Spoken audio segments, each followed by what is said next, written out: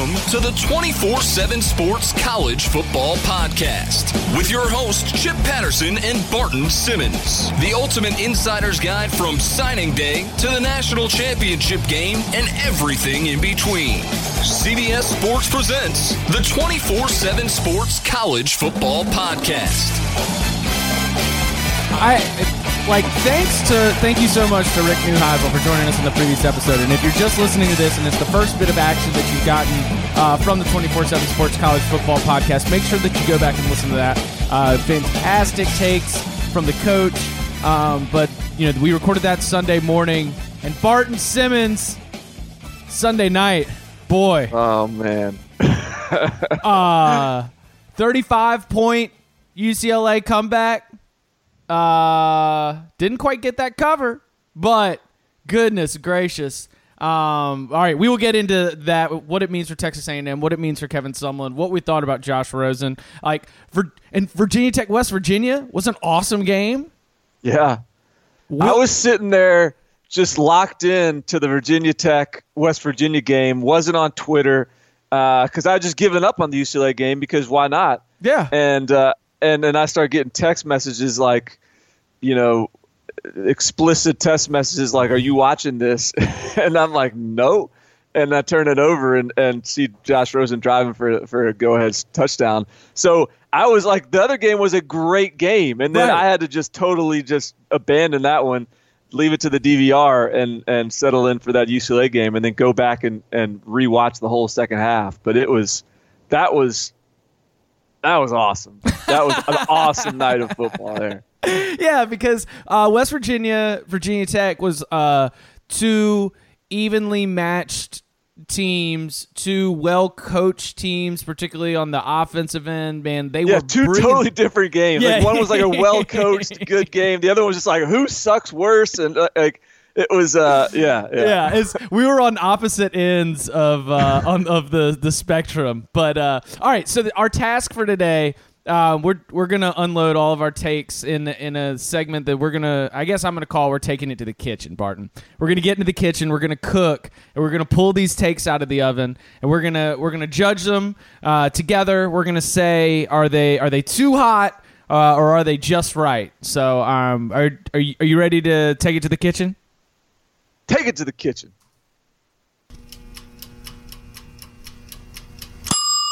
Gonna get you hot, I'm gonna make it wet, burn my flesh, make it cooler. Good God, don't be late.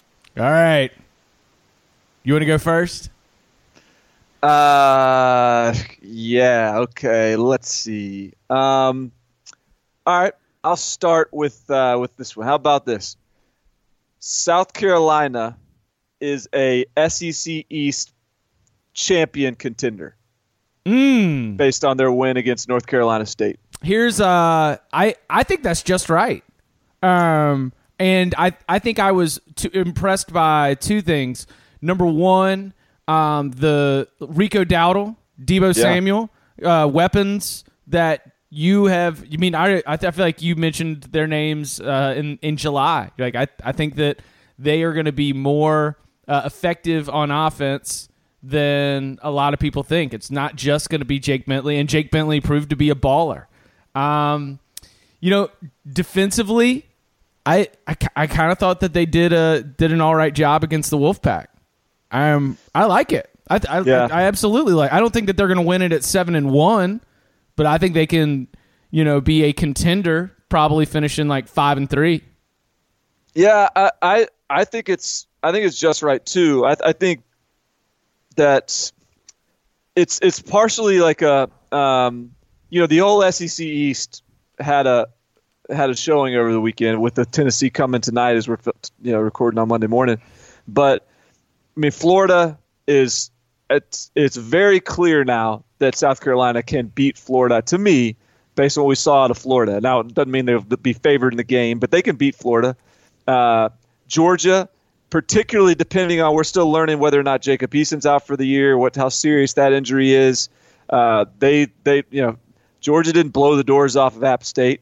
I think South Carolina, because of how good they are offensively with that personnel, all of a sudden I picked them to go second in the East as a little bit of a projection, like fingers crossed type of pick.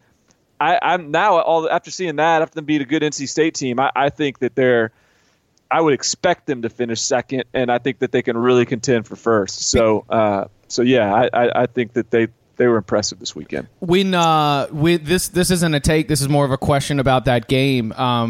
NC State offensively didn't seem to have a whole lot of success running the ball at all. Is that an NC State problem, or is that a good sign for South Carolina's defense, a group that we haven't really thought highly of probably in 4 years? Right. I think it's a good sign for South Carolina, and I think we haven't thought super highly of South Carolina's defense of late.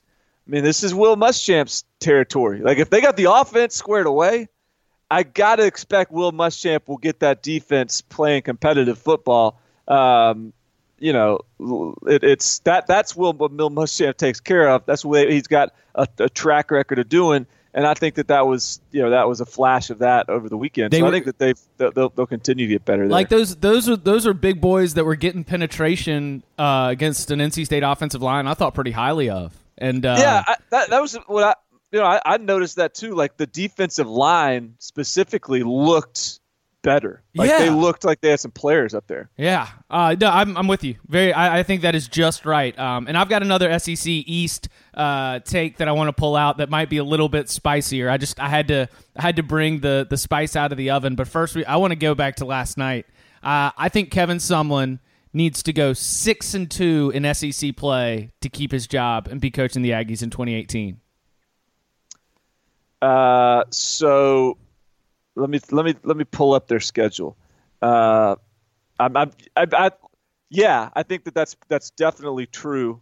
I think Kevin Sumlin's gone. Wow, this is you're going full Facebook board of regents. Yeah, did you see the regent Facebooking? Yes.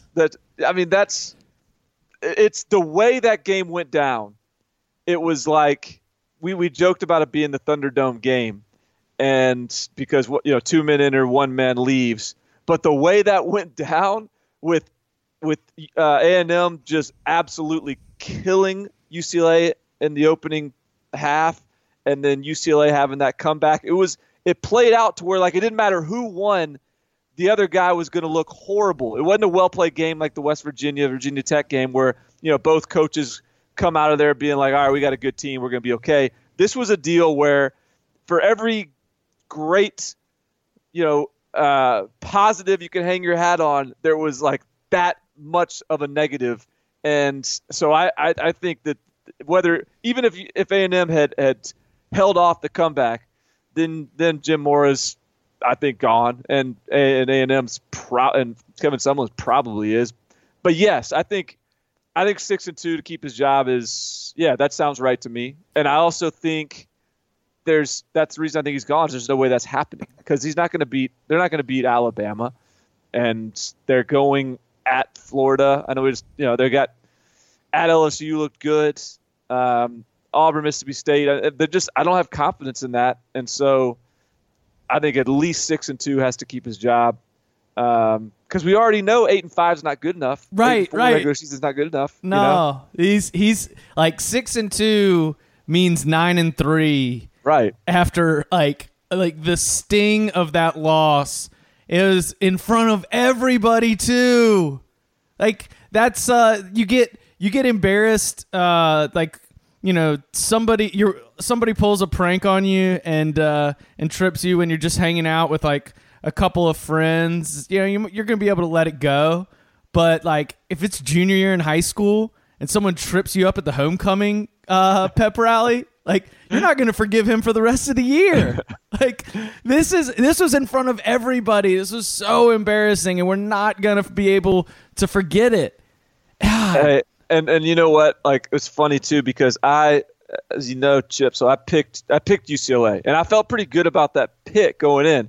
And then that first half, and really, like truly, like it was the wrong read. Like I was wrong. A&M is better than I thought they were, honestly.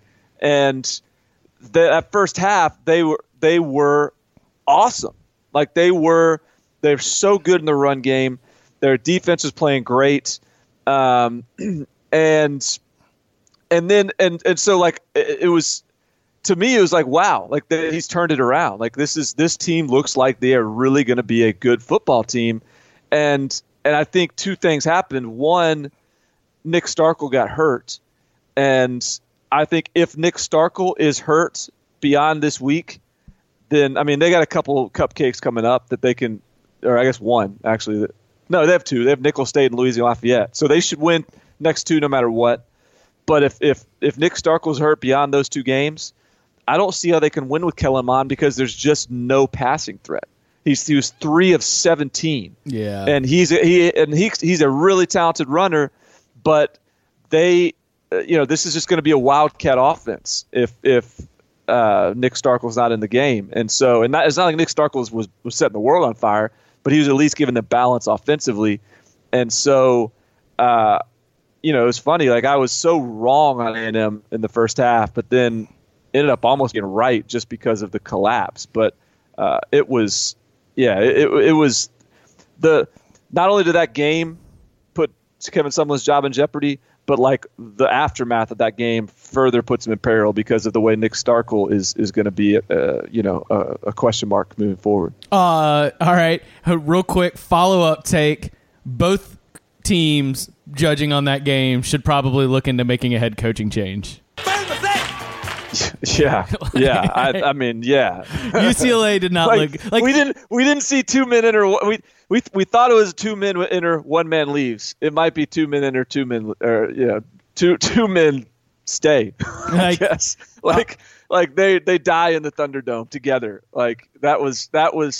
I agreed. Like Jim Moore doesn't get any like credit for this one. I don't think. No. What do you think about Rosen? Just to like leading the comeback for when you are a potential top draft pick who has spent so much time out of the spotlight because of injury, but still so much time in the headlines because of your commentary. And we even had a headline of one of our podcasts was appreciating Josh Rosen's honesty here. He is a character in college football in 2017. There was just a lot going on. It was for someone who says he wants to like be a movie producer one day, it was pretty Hollywood. It was incredible. It was. I mean, and it just the way he competed, the way he, you could see like the passion that he had, and that's the stupid critique that some people have is like, does he not care about football? Well, that's nonsense. And he showed that. And the first half, when they weren't moving the football, it wasn't because of Josh Rosen. It was because they couldn't protect him. So if they can just give him a little bit of time, he can pick people apart. That said, there were some like, this is going to look a lot better than it was because he should have had a ball intercepted that would have ended the game. There's a couple balls, frankly, that could have been intercepted that could have ended the game. I mean, A&M had so many opportunities to shut this thing down. So while I'll credit Josh Rosen, I think this gets a little bit of the NFL, heading in the right direction again for him. Man, this could have easily gone the other way for him, and he could have been back to like, is he even a first round draft pick buzz? Whether it's true or not, like you could have heard that sort of talk come out of this thing. So it was I think well needed for him to get that done and get a little bit positive momentum. All right, cook me up a take. Okay, all right. How about Kelly Bryant can win a national title at Clemson this year? 100%. I'm in. Yeah. I'm so signed up for the Kelly Bryant experience. He's like what do you like about Kelly? Because when I was seeing, and again, Kent State, and the good news is we get to see him play against Auburn this Saturday. So it's going to be, a huge test for him to be able to manage. And, he's not going to be outrunning a Kent State defense. He's going to be having to try to turn the corner against some of the best athletes in the country. And he's going to be having to make reads against a better defense. But he looks like he was very, very comfortable at the wheel of a brand spanking new performance car that was just driven right off the lot. I mean, he was hugging turns. He was hitting all of his targets. They were spreading the ball around. I mean, the dude's fast, you know? I mean, he's electric. I'm in, totally. Yeah, and I think that's the difference. This Clemson team is going to have a little more QB run game because even Deshaun Watson, as athletic as he was in extending plays, they weren't necessarily trying to make him a run threat. Like they were just trying to allow him to use his athleticism to make plays when they arrived. I think Kelly Bryant, you're going to see more scheme for him to do that. So yeah, I think Kelly Bryant is, I picked Clemson in the playoffs expecting Kelly Bryant to be playoff material. So this is sort of the one next step up. And while if I got to pick one side of it, I would go with, yes, he is national title material. But particularly considering, Jalen Hurts and JT Barrett are potentially the other two guys that he could be battling for that national title, and they haven't proven necessarily that they're anything unstoppable. So, relative to those guys, I think he is. I think he's in there. And of course, the news breaking last night: DeAndre Francois likely out for the season after that patella injury. Florida State will be going to its own freshman quarterback. You picked Clemson right out of the gate, but to me, and we can call this a take, but to me, you had Clemson as the ACC favorite, but that game against Florida State's in Death Valley, and Florida State has to play Miami in 2 weeks, and then NC State not long after that. I've got the Tigers as the ACC's most likely playoff team. Yeah, I mean, I agree with that. I mean, it was always the defensive line that really got me on Clemson's train.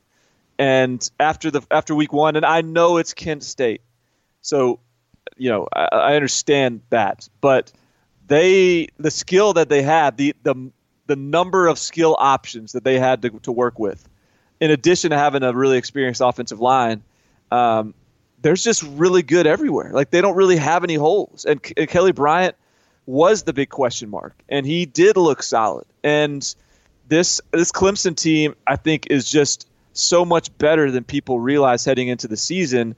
We're about to find out for sure this weekend how good they really are. But we'll talk about the Clemson-Auburn game later in the week. But just a little preview for my take on it. Like I think this is a potential playoff, pre-playoff, like play-in game, I guess. Like I think Auburn's that good. I think Clemson's that good. But now I think Clemson could even lose that game and still make it in just by running the table and winning out. So this will be a really fascinating game this weekend. Now I said that Clemson is my pick.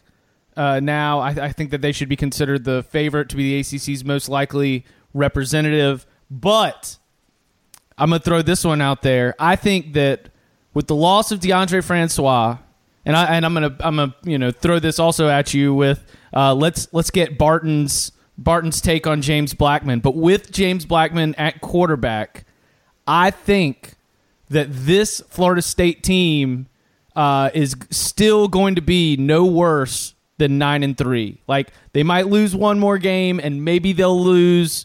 Like maybe they lose to Clemson and Miami, or maybe they lose to Clemson, and then by the end of the season they just have a slugfest with Florida. But what I saw from a Florida State defense that honestly looked like an old LSU defense with just like the size and the speed and the range, like future NFL players all over the place. Like I was so impressed by Florida State defensively and by their just handfuls of 6'5", 6'4" receivers. Like I know that James Blackman's got to be able to get them the ball, but with the talent everywhere else, I think that you might be a little handicapped or hamstrung at quarterback. But I mean, hell, so are those LSU teams that were still competing for maybe being in the SEC championship mix. I think that Florida State will be able to bounce back from this. I don't see the bottom falling out because of the DeAndre Francois injury.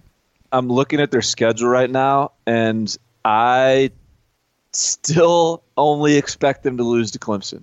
I didn't think I would look at the schedule and then come away thinking that, but here I am, and I'm looking at the schedule, and I still only think they're going to lose to Clemson because that defense was that good, and I think that they're going to get better in the run game. I think Cam Akers was the best running back in that game. Cam Akers was ready. Oh my gosh, he's ready for it. In terms of just what he flashed when he touched the football, it was a different level of juice than I saw out of anyone on Florida State's team and really anyone on Alabama's side. I thought Cam Akers, when he touched the football, was like there was something special there, and so he's going to get better. I think James Blackman, they're going to really dial in and focus their efforts. Jimbo Fisher is going to have a good game plan, and I think that they're going to be okay. I think now. Here's my thing with James Blackman. He is really talented. I think he's a future NFL quarterback. He was a 4-star in 24/7 Sports, was a 3-star for most people. We liked him more than most. But he is rail thin. He's a little bit raw. He played in a pretty simple offense. Like he just wasn't a guy that I would have expected to be ready from day one. Like I'm a little bit surprised he's even starting over J.J. Cosentino. Just because, go with the experienced guy. But the fact that he is starting or is expected to be the starter means to me that maybe he's further along than we expected. Either way, this isn't ideal, but when is it ever ideal to have a true freshman quarterback starting? I think that this is a guy that's going to be a really good quarterback in the long run, but this is just going to be a survival year. Do you think that it's one of those situations where Jimbo Fisher knows that, like, I could see this being the calculus from a head coach's standpoint. My team is too good everywhere else to have a player who's limited. I'd rather take someone who is raw and inexperienced with a higher ceiling and then just understand that there are going to be some, there are going to be some moments where that's going to end up getting us. Like he must look at Cosentino as a player that makes other defensive coordinators be like, oh, okay, we've got this. You know what I'm saying? Like he must just think that there's nothing intimidating about game planning for Cosentino, where Blackman, someone who can be better, somebody who is going to possess or present more potential options, I guess. I don't know. I just, he is like, no, we're not going to give up. We're not going to hamstring ourselves. We're just going to let the young, talented guy, we're going to throw him into the fire. Well, it's also smart. I mean, if they're close, go with the younger guy. He's your future, and let him learn, because especially when your defense is good enough to win you some games anyways. I like the move. All right. I got a double take here. Nice. A two-parter. One, Sam Darnold is overrated. Yes. Two, USC ain't playoff material. All right. Take that one where you want. Oh, so spicy. I love it. I mean, that is the hot, because it's a hot take. It's a hot take because USC came out hot and sloppy. They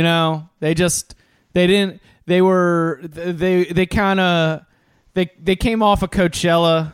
They were still wearing all their man rompers, and they were loving the vibes. They were still in festival season. They weren't quite ready for a Western Michigan team that was coming down from Kalamazoo to hit them in the mouth with the row the boat oar. I don't think that they were ready for that. I just think I think that we're going to see a more physical team from USC, and I think that as long as Ronald Jones is healthy, and boy, man, if Ronald Jones gets banged up, I'm gonna be very sad, because he's one of my favorite running backs. He was awesome. Yeah, dude, he is so good. I love that guy so much. And even if Sam Darnold is overrated, how about that?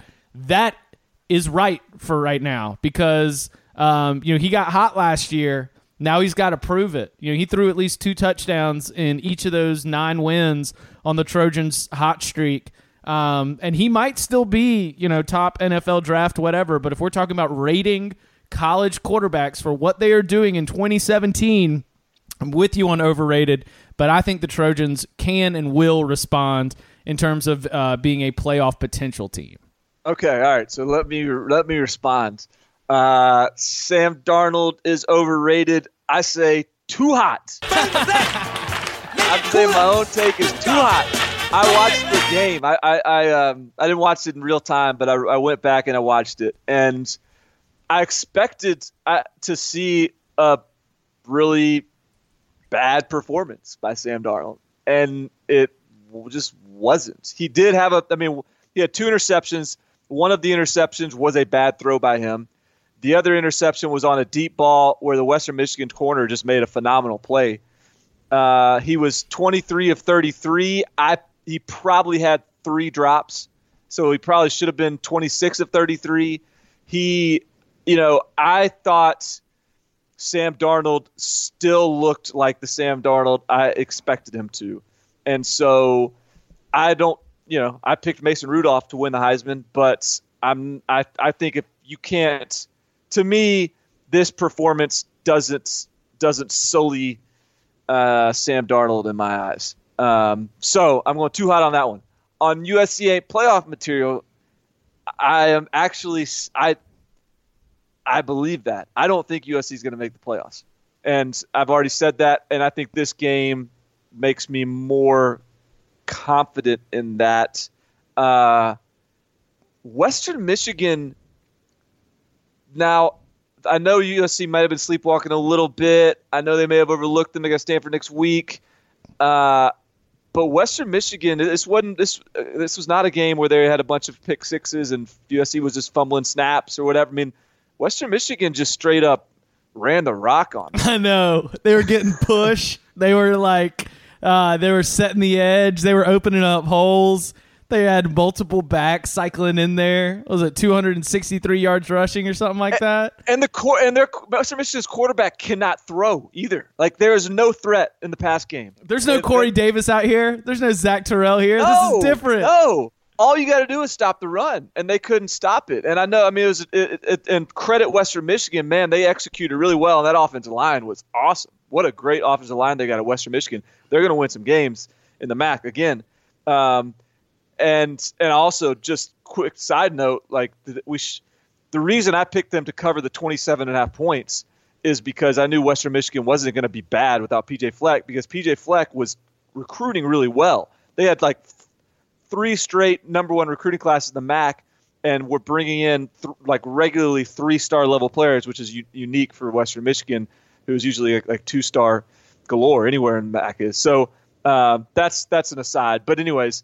That's what you get from Barton Simmons. No one else tells you who's first in the MAC. The most talented team in the MAC. Of course they're going to cover 27. So, yes. So I still think Stanford's going to beat USC this weekend. I think their defense has got a lot to prove. They were not as physical as I would have expected. I'll say this: they were a lot better when Cameron Smith was on the field in the second half. He wasn't there in the first half with a targeting penalty suspension. But this was, I was disappointed in the linebacker play. I don't think John Houston he's got his hands full against Stanford, and so are all those guys. So I'm a little down on USC right now, and I'm higher on Sam Darnold than I think others. So that's where I'm at. All right, this is another one that I want to get your take on. I want to find out what your response is to this take, and then I'll reveal my own rating on it. Ready? Yeah. In the long run, if Jacob Eason is hurt, Georgia will benefit from having Jake Fromm at quarterback in 2017.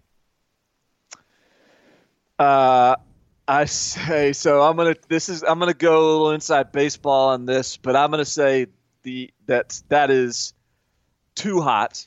Too hot. Too hot. Too hot. here's why.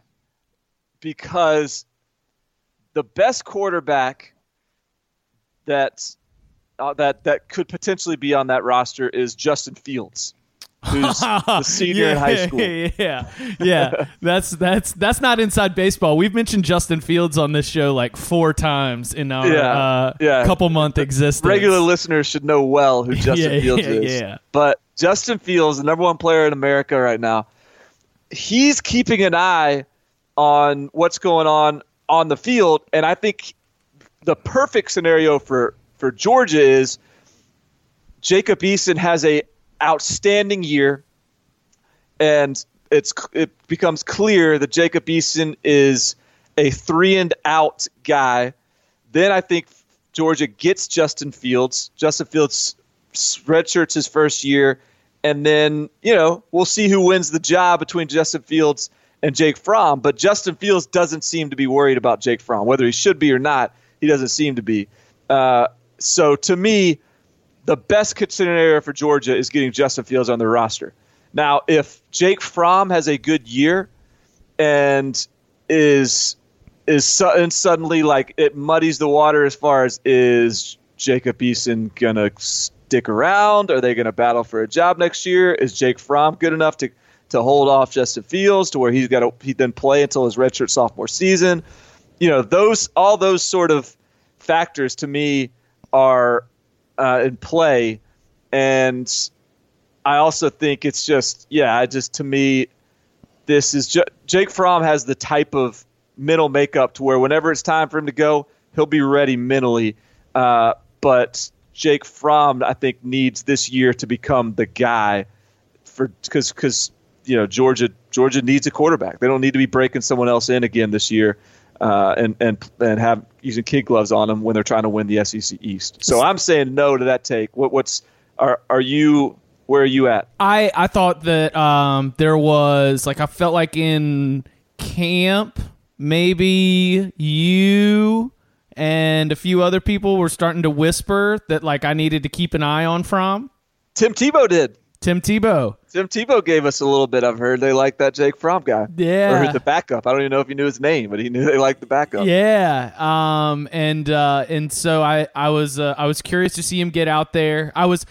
In general, I came away from Georgia's performance against Appalachian State. I'm not rushing to I'm not rushing to the table to cash in my ticket. Just because, I put them first in the SEC East. It's a long season, and there's a lot of spots where Georgia could find themselves in a difficult position, including having to go to Jordan-Hare Stadium in November. I think that you've got I don't know. That was again, I picked Appalachian State. I mean, I'm down in our competition. I'm at -1 net wins, whiffing on West Virginia and whiffing on Appalachian State, only cashing in my Cal ticket. So I'm down -2, and I kind of think that the way that Georgia handled its business, even after losing Easton early in that game, was pretty impressive. I don't know. I'm excited to see more and sort of see what happens at the quarterback position to see if they're going to be able to hang with, for example, Georgia. If it gets into a shootout game with South Carolina, you think that they've got the offense to be able to hang? They should. I think Georgia's such a fascinating team, right? They just, all those. They have such good running backs. They're so talented, really on both sides of the ball at this point. But their quarterback play is still. Who you had total confidence in on Saturday was Jake Bentley. You don't have that sense with Georgia yet. You felt like Jake Bentley was going to make the big plays. That guy is so swaggy. When they needed one, he was going to get it done. Yeah. And with Georgia, I think you're in the I hope you're hopeful. You're not confident. You're hopeful. And so it's I think that sort of filters down to the rest of trickles down to the rest of the roster and the rest of the expectations for the team. So yeah, I just think the quarterback situation there, as well as just sort of how they're And I actually want to. I have not had a chance to watch a ton of that Georgia App State game. I want to watch it just because I'm curious how that offensive line looked, because they seemed to control the game from afar. It seemed like they did, but they also didn't put up any freaky numbers. I know App State's a good team, so I'm interested. I'm very interested in Georgia. I still think they're the East favorite, but man, things got complicated. Yeah, they just kind of leaned. I mean, they just had an advantage, like App State looked a little small on that field. Yeah. They just, I mean, like these are University of Georgia offensive linemen. Sometimes it's not football, it's physics. That's kind of the way it felt as Georgia was out there just being like, oh, here's Chubb. Oh, here's Michelle. Oh, here comes Harrion. Oh, here comes Swift. Like just throwing backs at him. It was pretty impressive. All right, before your next take, we gotta. If you want to get into the biggest college football game, and if you want to be able to come out from seeing it in person, and you want to be able to get at Barton Simmons or at Chip_Patterson on Twitter and be like, hey, your takes, they're too hot. They're off. I was there. I saw it with my own eyes. A great way that you can get into the stadium is with SeatGeek. See, I got the SeatGeek app on my phone, and it's one of the best ways to shop for tickets. They go to find multiple different ticket sites, and they give each ticket a grade to help you identify the value and find the best seats to fit your budget. SeatGeek saves you time and money, and every purchase is fully guaranteed so that you can shop for tickets on SeatGeek with confidence. So make SeatGeek your go-to app for finding the best deals on every type of ticket, from sports and concerts to comedy to theater. It's not just college football. They'll take you anywhere you want to go. And the great news for you, a 24/7 Sports College Football Podcast listener, is that you get $20 off your first SeatGeek purchase. All you got to do is download the SeatGeek app and enter promo code SEC today. That's promo code SEC for $20 off your first SeatGeek purchase. SeatGeek, get in the game. That's just my tagline. I'm sorry. Hey, man, that was beautiful. It was well said. All right, what's your next take? All right, I've got a couple others. Okay, how about this? Michigan is national title caliber. Oh yeah, totally, 100%. I'm in. I mean, I'm signed up. I've got my ticket to ride. And I was a Michigan. You know what? All right, remember last season when Michigan's defense shut out their first 7 opponents, didn't allow a touchdown until mid-October or something? Yeah. I was one of those that was standing on the sidelines well. I mean, let's look at the offenses. I was pumping the brakes big time on the Michigan hype train. Yeah, I'm not. I'm in. I'm all the way in on this team. I love the vibe of talented recruits and recruiting classes that came in with this staff. They worked under the holdover upperclassmen, a group that was really, really good. A program that's won 10 games in back-to-back seasons. We were talking about next year might be Michigan's year, 2018. That's going to be the national title run.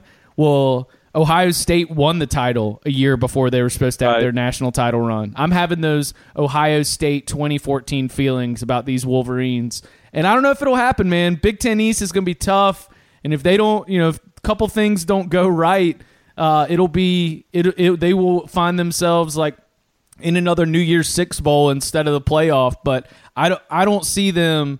I don't see them winning less than 10 games. I think that they're absolutely a national title contender. Too hot. Oh no! I'm in. I'm all the way in. I'm not dissuaded. I am not dissuaded. I did not get tricked. I am still on Michigan. Let it stay. Here's what I agree there. I guess this is part of this is about how do you define contender? I think it's fair to call them a contender, But I do not think Michigan will win a national title. I don't think that they can win a national title with Wilton Speight at quarterback. I think I think that that's the missing piece for them to win a national title. And I think when you look at the other teams we talked about, like Jalen Hurts isn't perfect, JT Barrett is not perfect, Kelly Bryant is not perfect, but those guys are good enough, and you can win a national title with those guys. You can win a national title with Trace McSorley.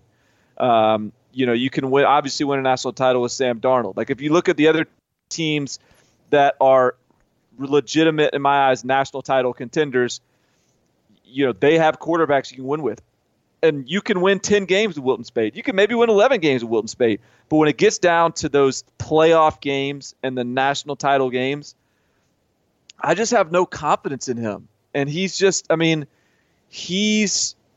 to make a play every once in a while. He'll make a nice throw here and there. But when I watch him throw, it's another one of those, it's sort of like I was talking about with Jake Bentley. Like, I'm holding my breath when he goes back. When he drops back, like, I'm holding my breath. Yeah.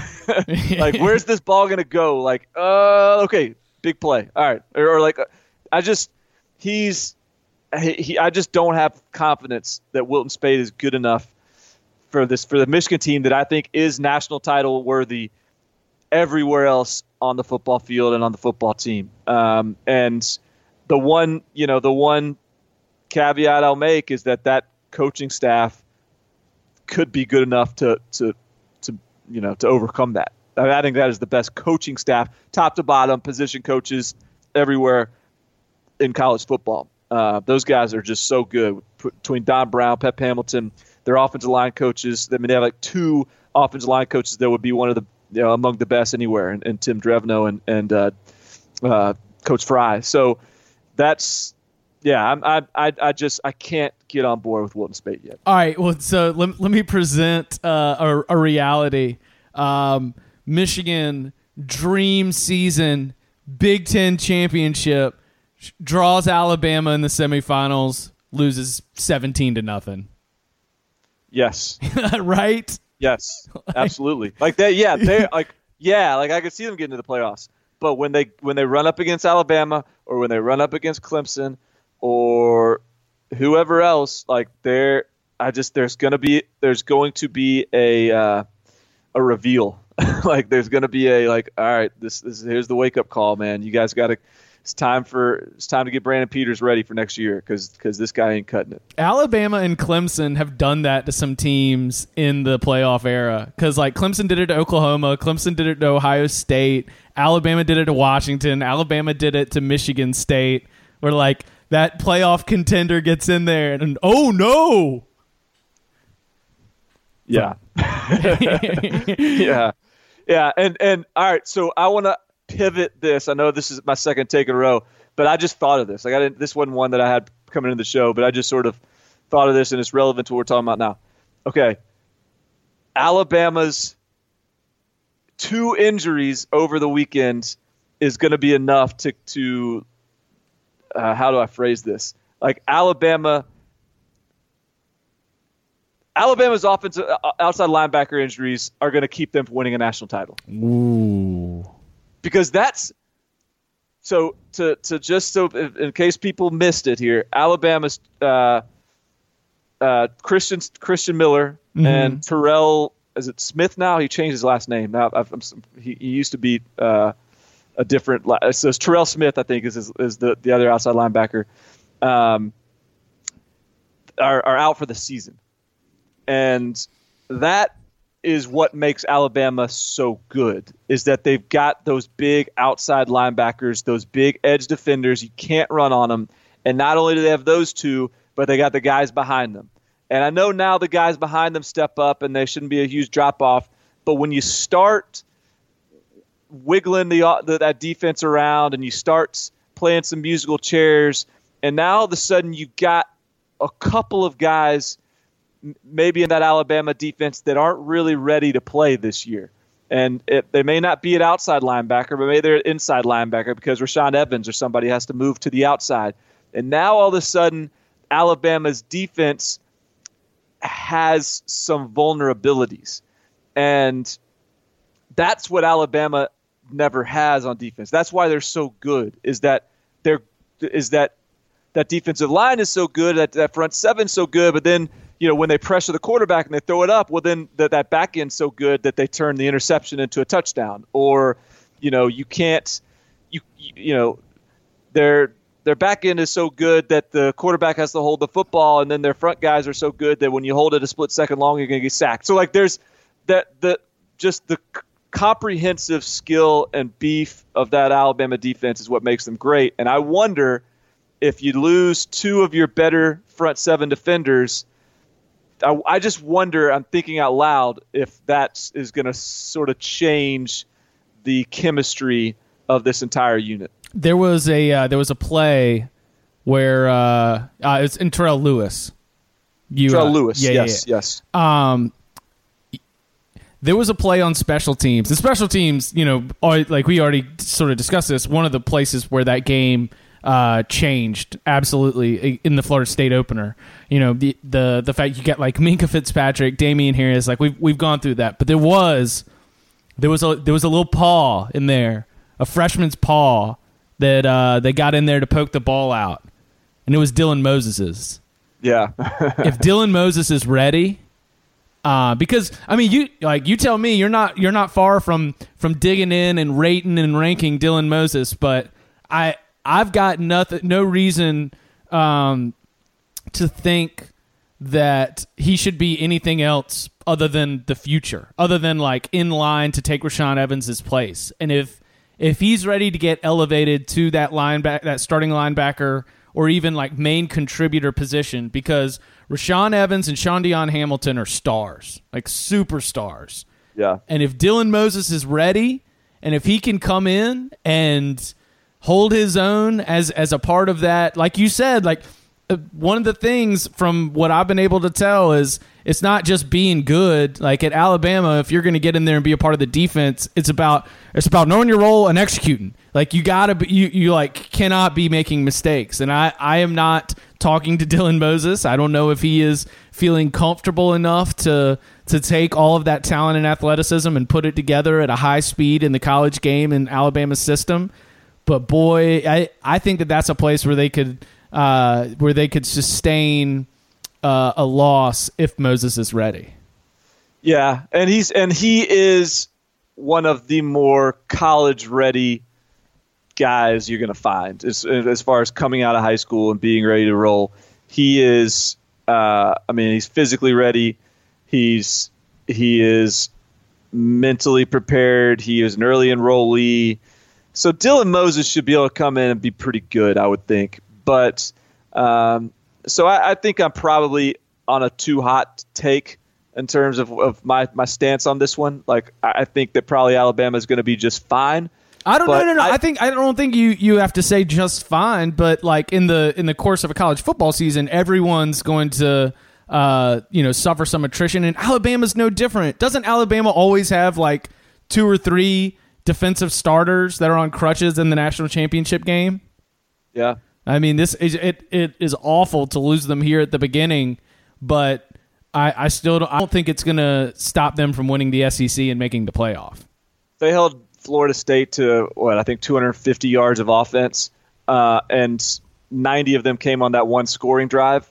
But the one thing that I really like, the takeaway for me on that was that on that one scoring drive that Florida State had, they had to make absolutely perfect throws and catches. Oh, incredible catches. Just the defensive back, like they were beating defensive backs by like a hair, and DeAndre Francois was making a perfect throw, and the wide receiver was making otherworldly catches with a defensive back hanging all over him, and that's how they were able to move the football. So if there's going to be that margin for error in the Alabama secondary, I think they'll be able to compensate with whatever they have to put up there up front. Alabama's so good. I'm not going to doubt them. I just I wanted to discuss it, but as the more I talk about it, the more I'm still like, you're going to have to prove me wrong before I start doubting Alabama. All right. I think that Florida. We were talking about what if there were trades in college football. Our very controversial segment. What if there were trades in college football? I think Florida would take Will Grier for Antonio Callaway and Jordan Scarlett straight up right now. They take Will Grier for like a whole position unit. Jabari Zuniga. Take our best of pass rush. Just give us Will Grier looked good. Yeah, he looked good. Oh, he is good. I knew he'd be good. West Virginia is they're going to be a problem for the rest of the Big 12. That Big 12 it was a good day and a bad day for the Big 12. The Baylor lost to Liberty, Texas lost to Maryland, but Oklahoma State, Oklahoma looked great, and West Virginia lost to Virginia Tech, but they're going to be good this year. They're going to be just fine because Will Grier is the real deal. I think that you've got. West Virginia is the third best team in the Big 12. Yes, I would agree with that. Oh man, I'm on board with that. Who else? I'm trying to think. Oklahoma State, and then who are the other contenders here? Kansas State. It's not Texas. It's for damn not sure. Texas, and it's not Baylor, who I thought could have been a sneaky good team. TCU. Yeah, TCU. That's the other one. To me, it's West Virginia or TCU.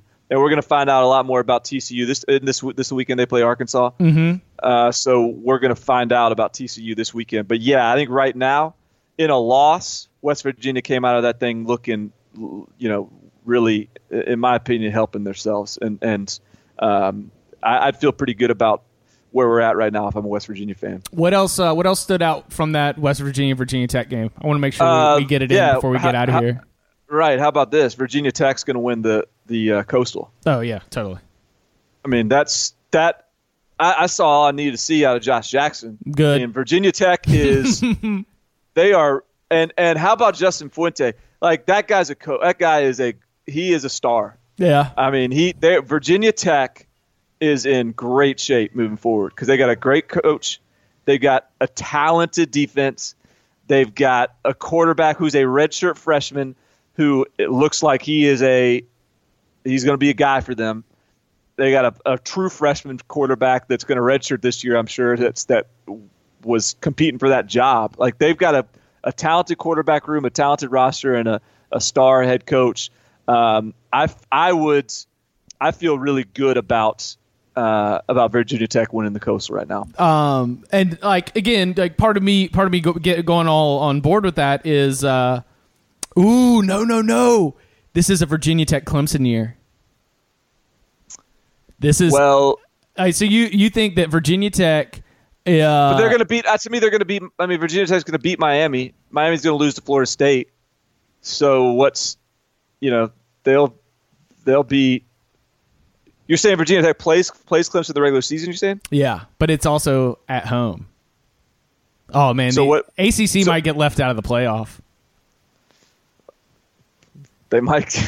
Is that too high? You think Virginia – now you're so high. You're so on the Virginia Tech bandwagon that you now think that they might be Clemson? I am so on the Virginia Tech bandwagon that I can foresee a possibility where they upset Clemson – at Lane Stadium, Inner Sandman going nuts. Yeah, I mean, hey, it's gonna be a crazy atmosphere. Yeah, I just it's I think that Florida State, Clemson, Miami, Virginia Tech, everybody's got to play everybody. Yeah, I'm still gonna ride with Clemson, but I mean, you got a point. Like it's going to get tricky in the ACC this year. Good news is Louisville doesn't look like they're as much of a threat as people maybe thought. Hot take: nothing has been fixed at Louisville. Yeah. I do want to throw this at you though before we wrap. But if you could reset your college football playoff picks right now after watching 1 week of football. Would you? And if so, what would they be? Because I would change mine. The playoff picks? Yeah, your 4 you picked preseason. Who were your 4? My 4 were I had Florida. Yeah, I had Florida State, Oklahoma, Alabama, and Ohio State. All right, so the only one I guess really, I don't know. I mean, Ohio State didn't exactly look. So go ahead. You just answer. I'll back off. What would you change them, or would you just keep on riding with it? Oh no, I'd change it. I think. And what would be the change? I would drop Florida State, and I would either replace it with Clemson or USC, maybe. Yeah. Yeah. Listen. I'm not ready to bail on Ohio State. I think that's like a little bit too easy to do, and just in terms of knee-jerk reactions, and certainly even bailing on Florida State is tough. But I'm just like haunted by when we had Brendan Sonnone 24/7 Sports on here, and he was talking about this razor-thin margin for error that Florida State had if it was going to be able to make it to the playoff and win a national championship. And it's like, oh, you've got a thin margin for error? Okay, well, your starting quarterback's gone. Yeah. I think that you got to take them out. I'm tempted to back off Oklahoma, but I went so hard on Oklahoma in my preseason back off picks. Oklahoma after they completed collectively 30 of 32 passes, and were. I love that Kyler Murray started the second half. Yeah. I think I'm gonna stick with Oklahoma, and I'm gonna stick with Alabama, stick with Ohio State, and probably swap out Florida State for Clemson or put USC back in there. But I'm still waiting to see how the Trojans look against Stanford, and if those linebackers and defensive line are going to be ready for what's coming at them hard and fast on Saturday.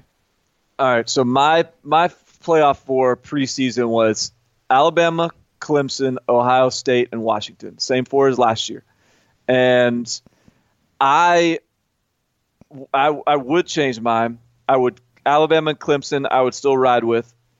But I would swap Stanford for Washington after 1 week. I'm not, this isn't an overreaction to Washington not blowing out Rutgers. It's just I was reminded of how maddening Jake Browning is for me as a football fan, watching him.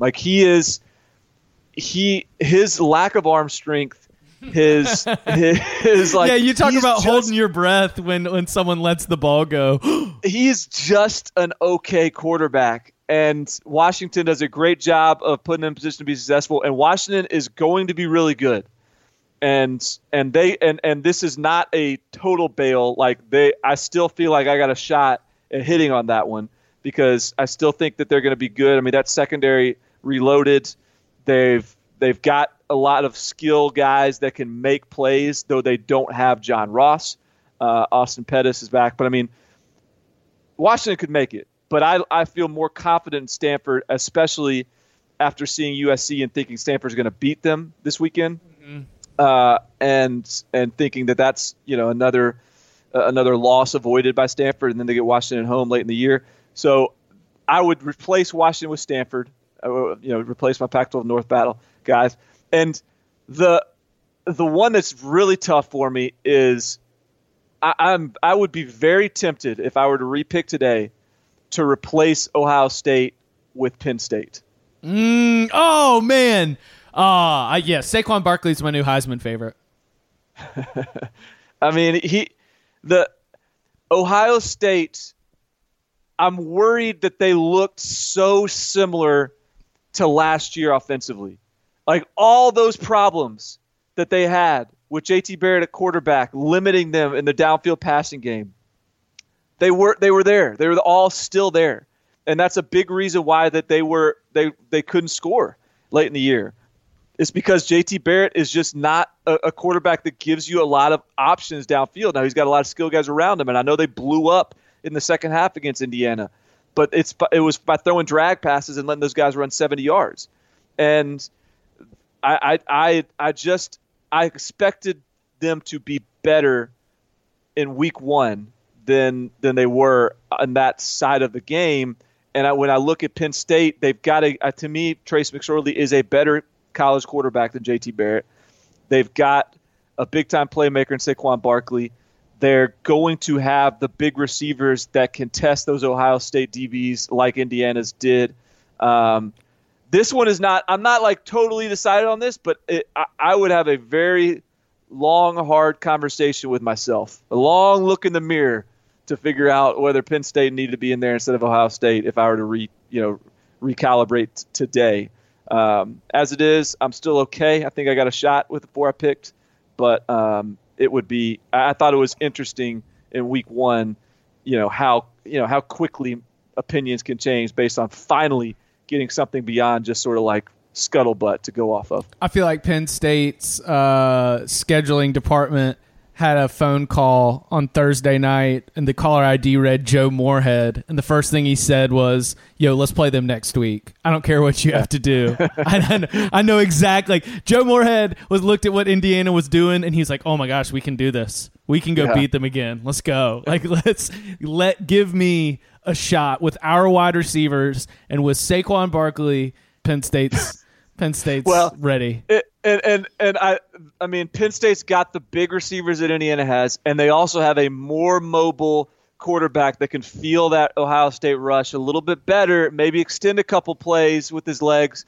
So not to jump the gun and start breaking down Penn State, Ohio State like 7 weeks ahead of time, but that's going to be a fun game. It's going to be a very fun game. All right. We've got a fun week for you. We've got a view from Vegas. Sportsline's Micah Roberts will be joining us on Wednesday's show. Tom Fornelli back for the picks. We will be judged. We've got one more. So I am at -2. Tom is +3. Looks like I'm in last place. And let's see, you got +2. I'm at 500, I think, right? 2-2 right now. Yeah, you're I gotta win tonight to get in the red, or in the black, rather. You got GT +3. We'll of course be talking about that at the end of the week. Make sure that you subscribe to the 24/7 Sports College Football Podcast. Subscribers get them first. Follow Barton at Barton Simmons. You can follow me at Chip_Patterson. Barton, great weekend. One more game. Thank you so much. Feels good, man.